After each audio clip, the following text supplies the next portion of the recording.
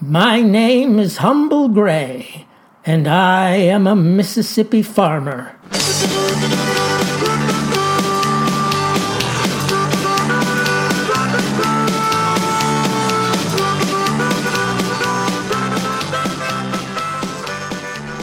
Today I'm reviewing the film Nobody, which, as the irony of its title suggests, is about a somebody by the name of Hutch Mansell, who, as played by Bob Odenkirk, is a mild-mannered suburbanite, a gent with a wife, 2 children, and a job at his father-in-law's metal product factory. And every day, well, it's the same darn thing, as we see in an effective montage of coffee, run, breakfast, work, coffee, run, breakfast, work, played over and over again to give us some feel for the workaday desperation that's crept into this fellow's life. One long, repetitive game. I like games. I'm sure you do, sweetie. Of course, this is shown in flashback after an opening scene where we get a taste of what's to come, where Hutch, battered, banged up, and under police interrogation, calmly lights up a cigarette in front of his inquisitors. Now, if I might just make a side note prior to the review proper. I'd love that. Thank you. It's been my observation that even while we as a society rail against the evils of tobacco, folks in today's films still smoke to be cool, Daddy-O. That cigarette's a fetish object, ladies and gentlemen. Here so lovingly presented, even I left the theater wanting a drag, and I'm a good Baptist. How's that working out for you? Well, I'm going to heaven and you're not, so just dandy. Anyhow, after the Boffo smoking scene, the story takes us back to the grinding monotony that Hutch was tolerating only days before. Now, of course, that's just the movie's opinion. As for me, I don't mind doing the same thing Monday through Saturday with church on Sunday. See, a farmer, he's got to be constant as the North Star. Got to be up before dawn collecting those eggs and milking that cow and slopping them hogs and baling that hay and plowing the... What was I talking about? Oh, right, Hutch. Yeah, Hutch, he seems in a fog, see? Towing the line and growing ever more distant from his wife Becca, played by the lovely Connie Nielsen. And that's not sexist, by the way, calling her lovely. I'd call a man lovely, too, if he were beautiful. You just don't see as many pretty men, that's all. Wish there were more. You okay? Yeah, I wasn't talking about anything.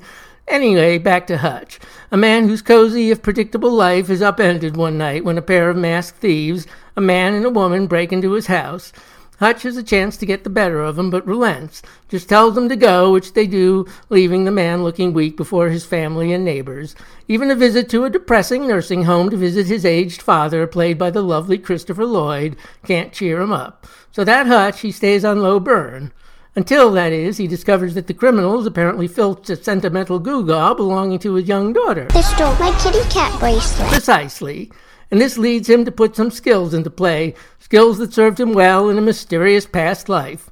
After one thing leads to another, he finds himself battling a gang of toughs on a city bus. It's a brutal fight from which he emerges victorious, not, however, before taking quite a pummeling himself in the process. Not like one of those movies where they stomp all over the hero's face and he emerges looking like he just got home from Turks and Caicos. So gold star to this film for a soupçon of realism. Anyway, after a patch-up, Hutch resumes his middle-class life, yes? No, because turns out one of the thugs he beat into a coma is the brother of a vengeful Russian mobster. Now here's where our plot gets a little wonky. See, our hero gets triggered by thieves who steal from his family, right? But the story's really set in motion by a random bus attack that's got nothing to do with those criminals. So what we have here is a classic case of diabolus ex machina. You can see that. Well, for those who don't know, it's a situation where trouble appears out of thin air, unconnected to previous events. Say, Mr. Odenkirk, what'd you do with the draft of the script that made sense? I burned it. But that's ridiculous. What's done is done. Okay.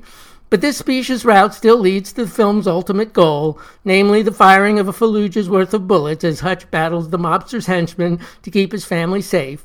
Finally, he pulls a Home Alone and booby-traps his factory to battle an all-out assault from the bad guys.